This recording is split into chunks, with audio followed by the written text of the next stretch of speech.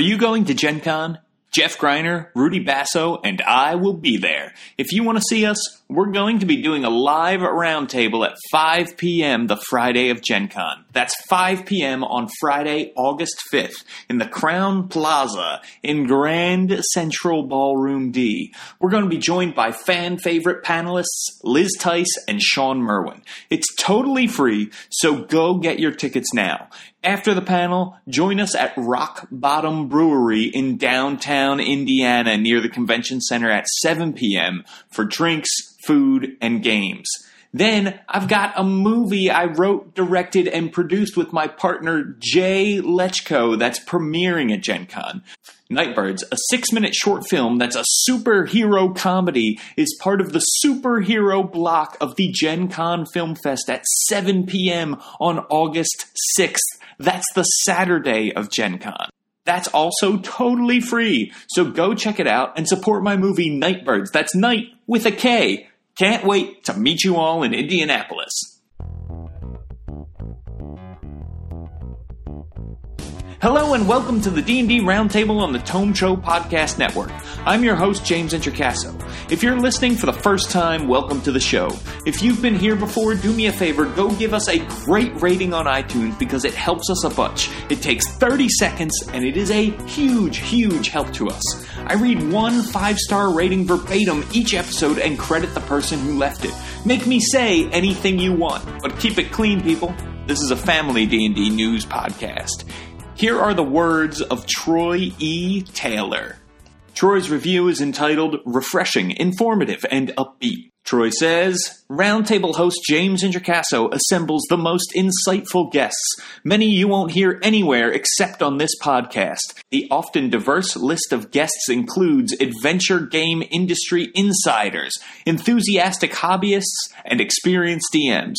Together, they share their love of Dungeons & Dragons, discussing the latest news about the hobby, and giving honest and entertaining opinions. Having guests with different experiences with D&D means different viewpoints and perspectives, which I love to hear. Above all, the discussion remains frank and respectful, always upbeat, and the guests mind their P's and Q's, so I can listen to the podcast anywhere and share it with anyone. Well, Troy E. Taylor, thank you so much for this lovely, heartfelt review. Really, really appreciate it. And we're glad that you love this podcast because we love our listeners and we love you, Troy E. Taylor, for leaving us a 5-star review. I am running out of 5-star reviews, people, so please, please, please leave us a review on iTunes. It helps us so much. And get a shout out on the show. Please use the affiliate links on thetomeshow.com whenever you shop on Amazon or the DMs Guild to help support the show. You just go to thetomeshow.com, click on the links in the show notes for this episode or any other episode, and shop as you normally would. They're just Amazon and DMs Guild banners, real easy to find if you go to thetomeshow.com. Father's Day is coming up. If you're buying your gift on Amazon, please use the affiliate link first before you go to Amazon. Today, we're talking about everyone's favorite mechanic to talk about, feats. Let's meet our panel and kick things off with our get-to-know-you question. What's the feat with the silliest name from the 3/3.5 edition of D&D? Andrew Kane, welcome back to the Roundtable. Great to be here. Thanks, James. I'm going to have to go with Gape of the Serpent. Mostly not just because of the name, but also it gives you the ability to swallow whole. So, I mean, you can't go wrong with that. No, you certainly can't. I hadn't come across that one in my 3.5 research, so nice. That's a great pick. That is awesome. Allison Rossi is back with us. Allison, welcome back. What do you think is the feat with the silliest name from the 3rd edition days? So, thanks for inviting me back.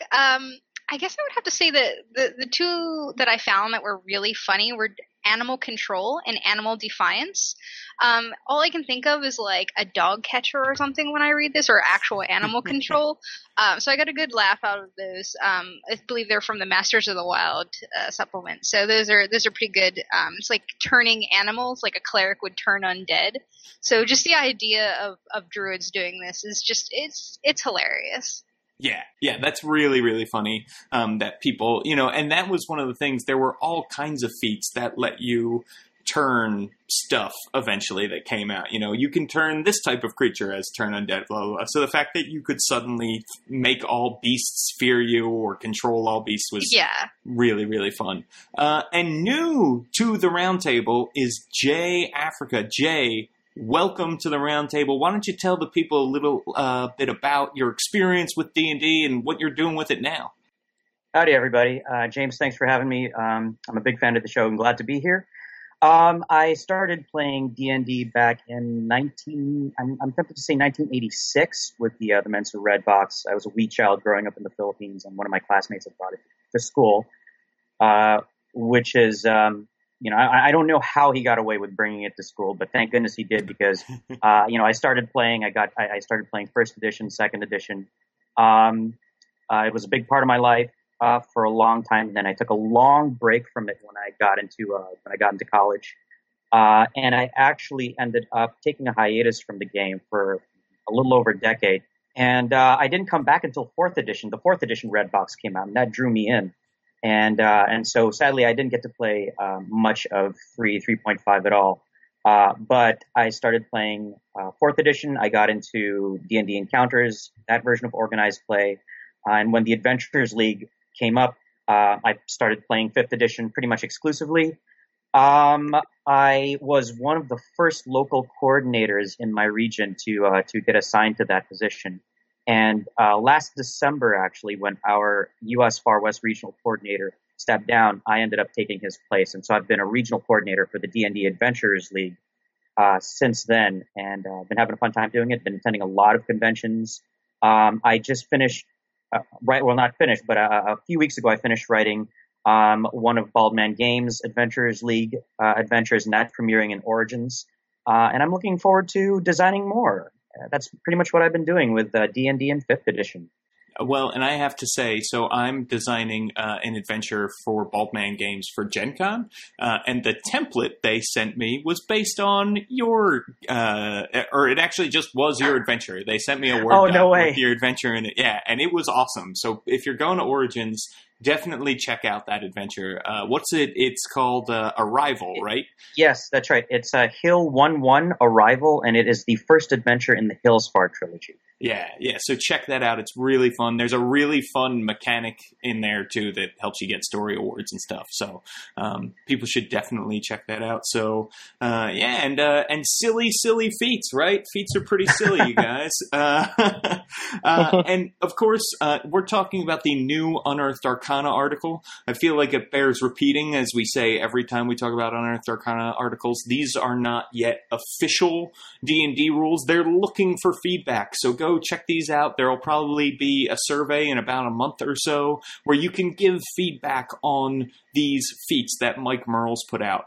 This was a really great article, I thought, because he sort of broke down not just, hey, here are some feats, but breaking down what goes into creating a feat for 5th edition and how they think about it and how making feats has kind of changed. You know, feats now have to be as good as taking an ability boost, +2 to an ability score or +1 to 2 different ability scores. So feats are really a whole kit that make you great at something. Whereas in the third days, it was like, you needed 3 or 4 feats to become the ultimate archer. Now you can kind of take one and you're really good at archery, and you don't even need to take them at all. They're an optional part of the 5th edition rules because they are a little divisive. Sean and Chris on the Down with D&D podcast got into this, and Sean gave a great evaluation of why he doesn't like feats. And I think we're going to get into that more. I do like feats. I think they're pretty cool. I think they're a great way to customize characters, especially 5th edition feats. But before we get into the feats as a whole in this article, I want to talk to you guys about, how do you feel about feats in general? When you're running a game, do you allow them? Are you a fan of them? Do you think it's too much mechanic, not enough story, that sort of thing? And why don't we start with you, Allison? What do you think about feats? So in 3.5, when I was mainly playing just that, I loved feats, but at the same time, I hated them because, as you mentioned, you had to plan ahead what feats you were taking, because you can't take this ultimate archer feat, whatever, without having 3 before that. And it kind of just drove me insane having to sit there and really plan out every single little nuance in making my character up to, the 15th level, when my character might die at level 3. I don't know. And I just spent an hour planning out the feats alone. So in old editions, not that huge on it. In 5e, I definitely allow it at my table. I don't think any of my players have actually taken a feat, though. Most of the time, since with Adventurers League, you do the stat array, they haven't really been worrying about that. They've been like, I want a +2 to whatever, skill to be better at things. And they tend to forego the feats. But these new ones that have potential to be put into a book, I like quite a bit of them. Okay, so we hear Allison. She's a fan of the 5th edition feat. What about you, Andrew Kane? How do you feel about feats in 5th edition? I feel okay about feats because each of my characters in the 2 games I'm in, I've used one kind of out of convenience for what I wanted to do with a character. I do like their flexibility in the sense of, when I decided that, my Warlock was going to be more ranged and Spell Sniper was going to be kind of the tool that would be helpful to me. It was a great resource to have, but I have to admit, with the way they're set up, like I rarely go into a character thinking about whether or not I'm going to use a feat or not, whereas probably in other editions I was more thoughtful about it. Nice. Yeah, that's very true. And I think, the ability score increase, depending on what sort of class you're playing, you might want more of those. I know, people often say, like, paladins need all the ability score increases they can get because they're fighting, so they need con and strength, and then they also need charisma for spellcasting, all that kind of stuff. So that definitely goes into it, too. Jay, what do you think about feats overall? I think the feats for 5th edition are fantastic. I love them. I think there have been more opportunities for players nowadays to take 5th edition feats and allow them to influence the character more than, say, previous editions. Again, mainly because for 4th edition, it sounds very similar to 3rd edition, but feats built one upon another. And so you would have to take this chain, you would have to sort of develop it over a number of levels. And they each usually had just one simple mechanical effect, unlike the feats for 5th edition now, which have multiple effects that really can help you define how your character plays. And so I'm a big fan. I love how evocative they are. So instead of, say, getting, improved ability X, you get Tavern Brawler, which allows you to add a little bit of a background to your character as well, in addition to the ones that are built into your actual background in your class and your race. You have things like Dungeon Delver, which again is more descriptive, more evocative than, mechanical effect improvement, at level whatever. And so that said, again, I appreciate them. I love them. In the Adventurers League, they are legal for use. And so I have a lot of players who do use them. I do feel like they are probably one of the most game-breaking aspects. And so when you have a power gamer who really just knows how to crunch abilities and crunch effects, once they start piling the feats onto their character, oh boy, the encounters, you really need to get creative sometimes. Mm-hmm. Yeah, you're absolutely right about that. And I think that was one of the things, I'm glad you brought up 4th, because 4th had the same, maybe even more so than 3rd, right? The same sort of feat issue, because you could take a feat, no matter what class you were in 4th, you got a feat every other level. Yep. And there were, in that character builder, there were like 7,000 by the end of 4th There edition? are a lot. Yeah, I could not even, and I strictly went by the physical copies I have. That's PHB 1, 2, and 3, and a couple of the power, martial power, divine power, a couple of those books. And that's just scratching the surface of the amount of feats that they ended up coming up with. Yeah, it's so true. It's so true. And that, so it's one of those things, I think sometimes it makes people wary when they see new feats are coming out because they're game breaking, because you could take a feat sometimes meant for, a wizard or a druid, but then when you apply it to a bard or a fighter, all of a sudden, it breaks the game because anybody can pretty much take any feat. The prerequisites are low or non-existent for a lot of them. I think that really makes people wary when they see like, hey, Wizards is thinking about putting out more feats. Some people are like, oh no, the bloat has started and soon we're going to see an announcement that 6th edition is coming out because, we blew it up too much and the bubble burst or that kind of thing. So it is, I think it is, people have a right to sort of be wary. One of the things I want to talk about with this first group of feats is a feat tax. There were so many little feats in 3rd and 4th that some feats were so necessary. They were kind of considered, you have to take them. You have to use your feat slots to take these feats because they're so, essential. One of them, Weapon Focus, gave you a +1, right, in 3rd edition, and there was a similar feat. I think they might have flip-flopped, right? It was Weapon Specialization in 4th or something like that. But anyway, there was a similar feat in 4th where you picked a weapon or a group of weapons and you got +1 with that. And it was like, you kind of got to take that. It's so good to have a +1 static bonus all the time. It's a great thing. Having a +1 static bonus in 5th edition with bounded accuracy, which is, it never really gets harder to hit something, you just get better at it, makes me even more wary. This first group of feats, they're all sort of designed off the Polearm Master feat. You pick a group of weapons, for instance, blades or spears or flails, and you get some bonuses with them. One of the bonuses you get with all of them is you get a +1 bonus to attack rolls when you're using that type of weapon, if you're using a spear or a blade or a flail or an axe or whatever. And then you get some other things that sort of pertain to the use of that weapon. Reading it almost makes it look like they did some research as to like how you might actually use that blade or that spear or a flail within battle. It's pretty, those abilities are pretty cool. I'm not digging the +1 because I feel like it's going to make people think like, I have to take this feat now if I'm going to use a spear because I need to get that +1 static bonus all the time. And it makes it feel like maybe feat taxes are back a little bit. But I'm interested to hear what you guys think about these weapon mastery feats. And why don't we start with you, Jay? What do you think about the weapon mastery feats?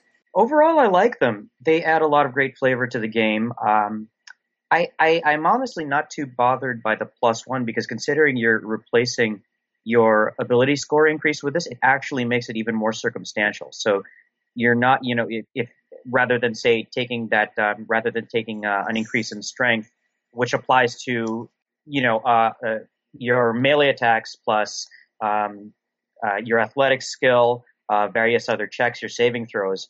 You are basically refining your character as a combat character. And so there are a lot of opportunities for the DM to kind of challenge you in other ways outside of combat, that way that you might not necessarily feel the effects of the feat for. That said, though, I like that this also gives players the opportunity to role play their characters with these outside of combat. And, whether the feats come into play that way or not. Like, if the character says, well, I'm an expert with, I'm fell-handed, and so I've got this expertise with hammers and axes. Maybe I can use this hammer to do X to this machine that we're encountering. Whether the DM will allow that or not, that's obviously up to their discretion at their table. But I would like to think that that having these traits would encourage players to go beyond combat as far as what the feat, grants, and start incorporating the fact that, maybe they're a blacksmith and that's why they're fell-handed. They're part of the town militia or something like that, and spears are a trademark weapon, so that's why they took that spear mastery. My concern is that this starts to get into that granularity, and you start getting into, okay, now it does feel like it's returning towards like 4th edition, where, okay, you've got this very, very specific thing about your character that this feat is going to affect the use of this particular weapon. And in moderation, I'm okay with that, especially since, again, you're limiting your character somewhat to a combat ability versus something that could benefit you all, inside, outside of combat, in the other pillars of the game. But, we shall see. We'll see what the crowd has to say about this. I like them. I think, obviously, a player can opt to use them or not. A DM can opt to have them work differently in the game or not. There's a limited amount of that in the Adventurers League, but at home games and such, yeah, I wouldn't mind trying these out and seeing how they played out. Yeah, and I am in agreement with you. Like, if this is the beginning of a lot of feats, that makes me very uncomfortable. But if these are the kind of like the only weapon mastery feats we see, I'd be okay with that. I think it would be okay to introduce a few more feats into the game a little bit at a time, a trickle like this, and it does provide, like you said, it provides some great story reasoning, like or some great story inspiration, rather, kind of like feats in the player's handbook, right? Like there are feats there that when you just their name alone, like you said, Dungeon Delver, makes you think like, oh, okay, this guy has a history of doing this, and this guy, he's better than the average person, and here's why. I'm coming up with that reason. So I do like that. And you are correct. I have definitely heard that argument about +1. Like, you are giving up what could be a bonus to strength, which gives you, attack and damage and ability score and saving throw and stuff like that.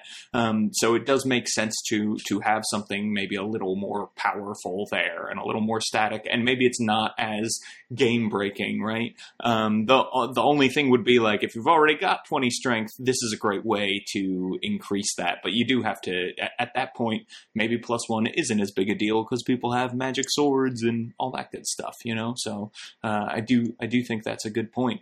Allison, how you feeling about weapon mastery feats? So I guess how I might see the feats is slightly different than other people, because a lot of times when I take feats or anything else for my character, I try and think of how it fits into their background, why I would take it. For example, seeing the Warhammer Master or Fell-Handed, I'm like, man, that would be actually great and might make me want to play a dwarf for once, just because I feel like it kind of fits in with their background, so I would take it for that. But I can see other people sitting there calculating, okay, how much more damage does this make me do overall? Because, well, when I have extra attacks later on, it does this and this and this. So I like that. I like how you worded it, actually. If this is kind of, these are going to be a few feats that we add in, and it's not going to be like 7,000 feats later on, I'm all for feats. But once it starts getting out of control and out of hand, where there's, far too many feats and it gets overwhelming for players and the DM to account for, then I'd get a little bit worried about, where is this edition going? Is it going to be another 3.5 where you literally need a directory of feats? I didn't really like that. That was one of the main things that was a drawback for me. But so far, I like where these are going. I can see them adding a lot of flavor to characters. And, for example, with Fell-Handed, the different bonuses that come with rolling with advantage or disadvantage are nifty. And it still can make you feel powerful even if you end up rolling with disadvantage and, do some damage there. I think it also does encourage using certain weapons that are, I guess, off the beaten path. The Flail Mastery and the Spear Mastery. I don't really think I've ever seen anyone seriously use either of those as their main weapon. I had a character once where I used spears just because I ended up picking up a bunch of them off of a dead enemy. So I think that would be fun as well, to encourage people to use something besides, a long sword or, a long bow.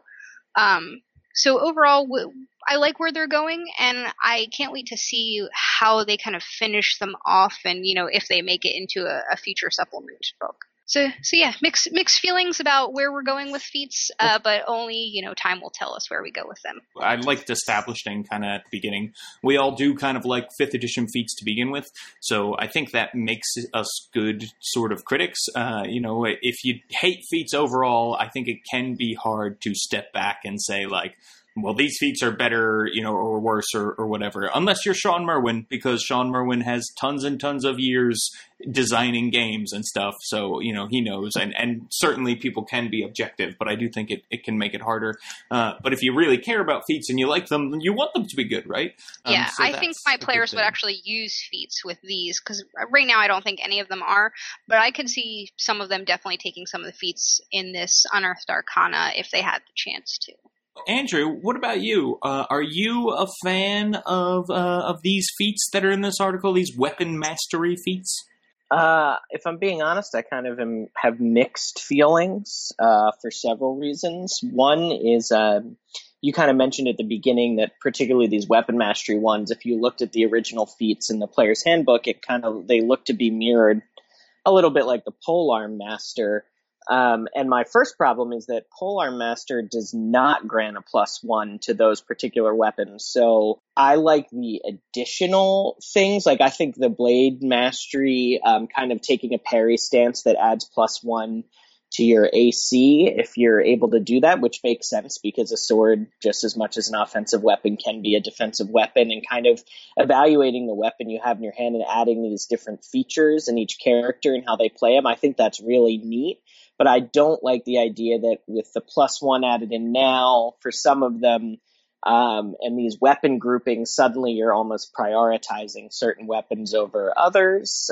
So although you might be encouraging their use, you're kind of at the end of the day going to be like, okay, if you're interested in doing that, how can I max out my power with this one weapon as opposed to kind of, it would be interesting to go in this direction. I often like to occasionally go with a non-traditional weapon in my approach. Mm-hmm. And so when there isn't, kind of when you're looking at these things and there isn't much support for that, you might think to yourself, well, I don't want to do that if I can't really go anywhere with it.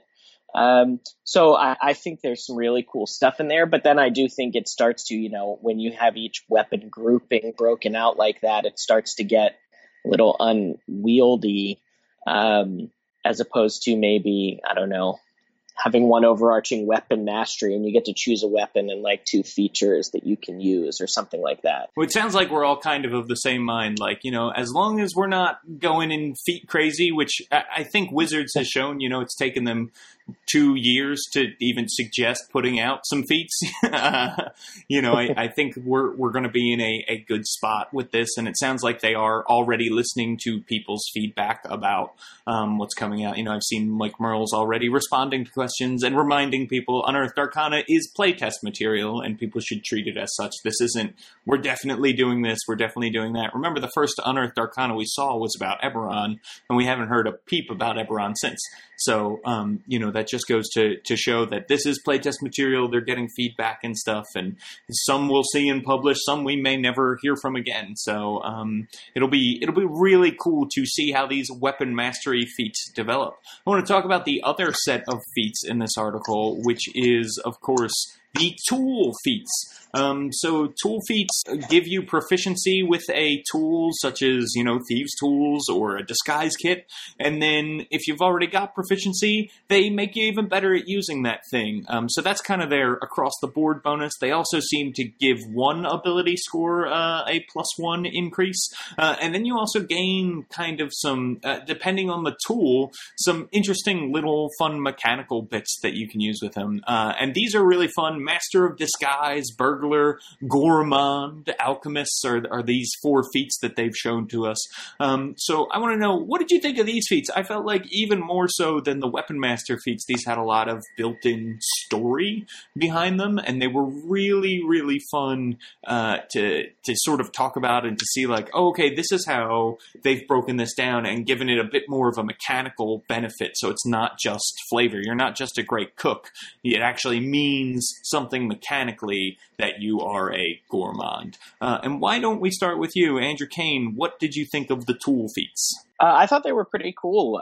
Kind of just reiterating what you just said, I like that there is both a built-in kind of anytime you can increase an ability score bonus there, right? But then there's some neat ways of applying them. Like I never would have thought of the gourmand thing as a way to kind of identify whether or not food has been poisoned or something like that. I think that's a really neat feature. So it's not just about kind of maxing out, an ability or something like that. It's kind of applying these cool game techniques. And if you're looking at it early on, maybe your character used to be, the food taster for somebody before they went out adventuring their own or whatever. It could be some fun and interesting story tools to build in as well. So I like that. Yeah, I hadn't even thought about the possibility of a food taster. That's awesome. So yeah, when feats can inspire ideas like that, I think that they're really at the top of their game story-wise, which is awesome. Jay, what did you think about these tool feats? I like them. I'm a big fan. I really appreciated how evocative their names are. Agreeing with you, Andrew, about how they have a lot of potential to add to a character, and I think it really shows Wizards' dedication to making sure that everything is about story, or that a lot of it is about story.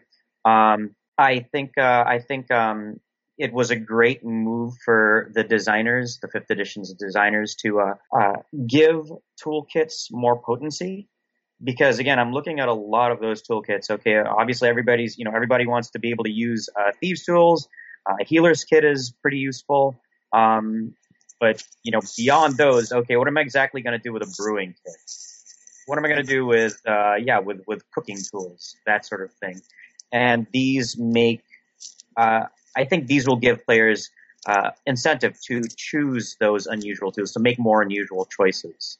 Yeah. Not just because their character calls for it, but now because they can actually there's more that they can capitalize on during the game. Totally right. I, for the first time, had somebody make a proficiency check with a chess set at a game last week, and the players were like, is that even you can be proficient in a chess set?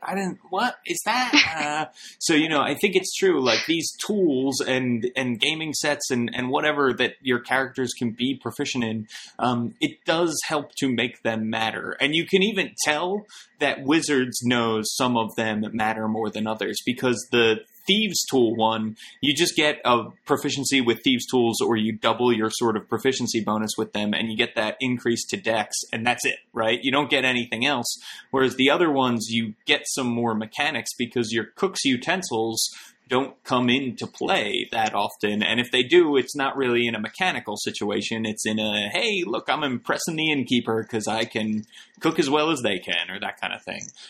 So it is cool to see them sort of giving a nod to the disguise kit and to, the cook's utensils and the alchemist kit to make them a little bit more useful in game mechanics, which is awesome. So I really love the disguise kit one. I keep thinking about heists that you could pull. It feels so Mission Impossible to me. Allison, what about you? What did you think of tool feats?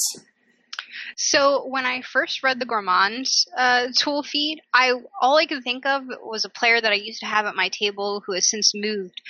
He played Gronchbag the Bard, and he focused most of the adventure of Hoard of the Dragon Queen and Rise of Tiamat on every single time they'd go to a different city. He would actually try and collect spices or herbs in each place he went to, and he would focus, like, whenever there was anything that required eating and the focus was kind of around that, he would try and make a meal based on that.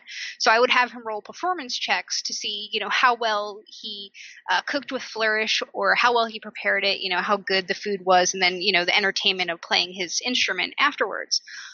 So all I can think of is him whenever I read about that tool feat. And I think it would have been perfect. And I think he totally would have taken that feat. In terms of Master of Disguise, I also really like that one, just because I had a cleric, a tiefling cleric, a while ago.